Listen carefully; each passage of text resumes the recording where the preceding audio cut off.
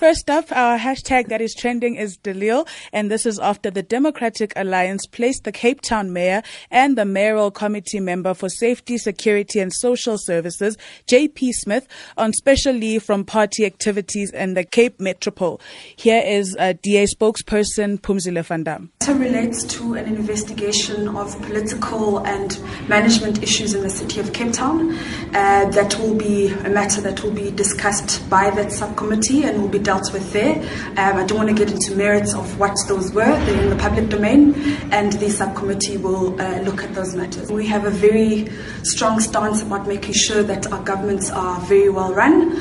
The matters will be dealt with by that subcommittee, and recommendations will be tabled to the Federal Executive for consideration. Now, Andy Maginana says it's odd that the fight between de Lille and Smith is over their official duties in the city of Cape Town, and yet it's the party that investigates.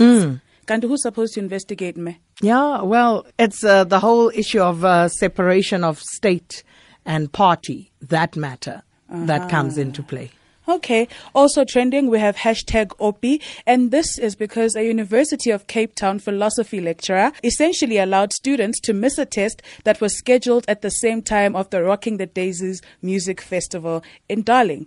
Now get this, as long as they could prove they had booked their tickets.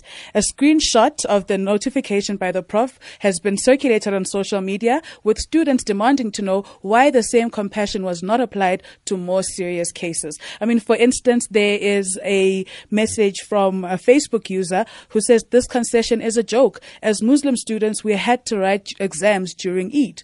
Your thoughts on this, Matt? I agree. You've got to be even-handed when you deal with matters such as these, and if you're not, then you're actually inviting that sort of criticism. Now, I'll post a screenshot of this message from the prof to his students, and on our website you can read about the Auditor General telling Parliament that the SABC is commercially insolvent. And finally, motorists in Gauteng can breathe a sigh of relief. I'm one of them, because a part of the M1 reopens on Monday. So no more vying via Kilani just to get to Empire, just for a little bit. Siyabonga. Yeah, well, good news indeed.